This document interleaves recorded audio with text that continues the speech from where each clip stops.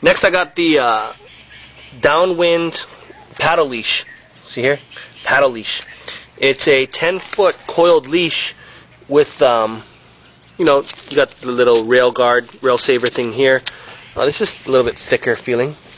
And the coil is pretty wide of a coil if you look at it. It's meant only for a downwinder, not really for surfing, but I think there was a lot of questions about what kind of paddle leash can you use, or stand-up paddle surfing leash you can use.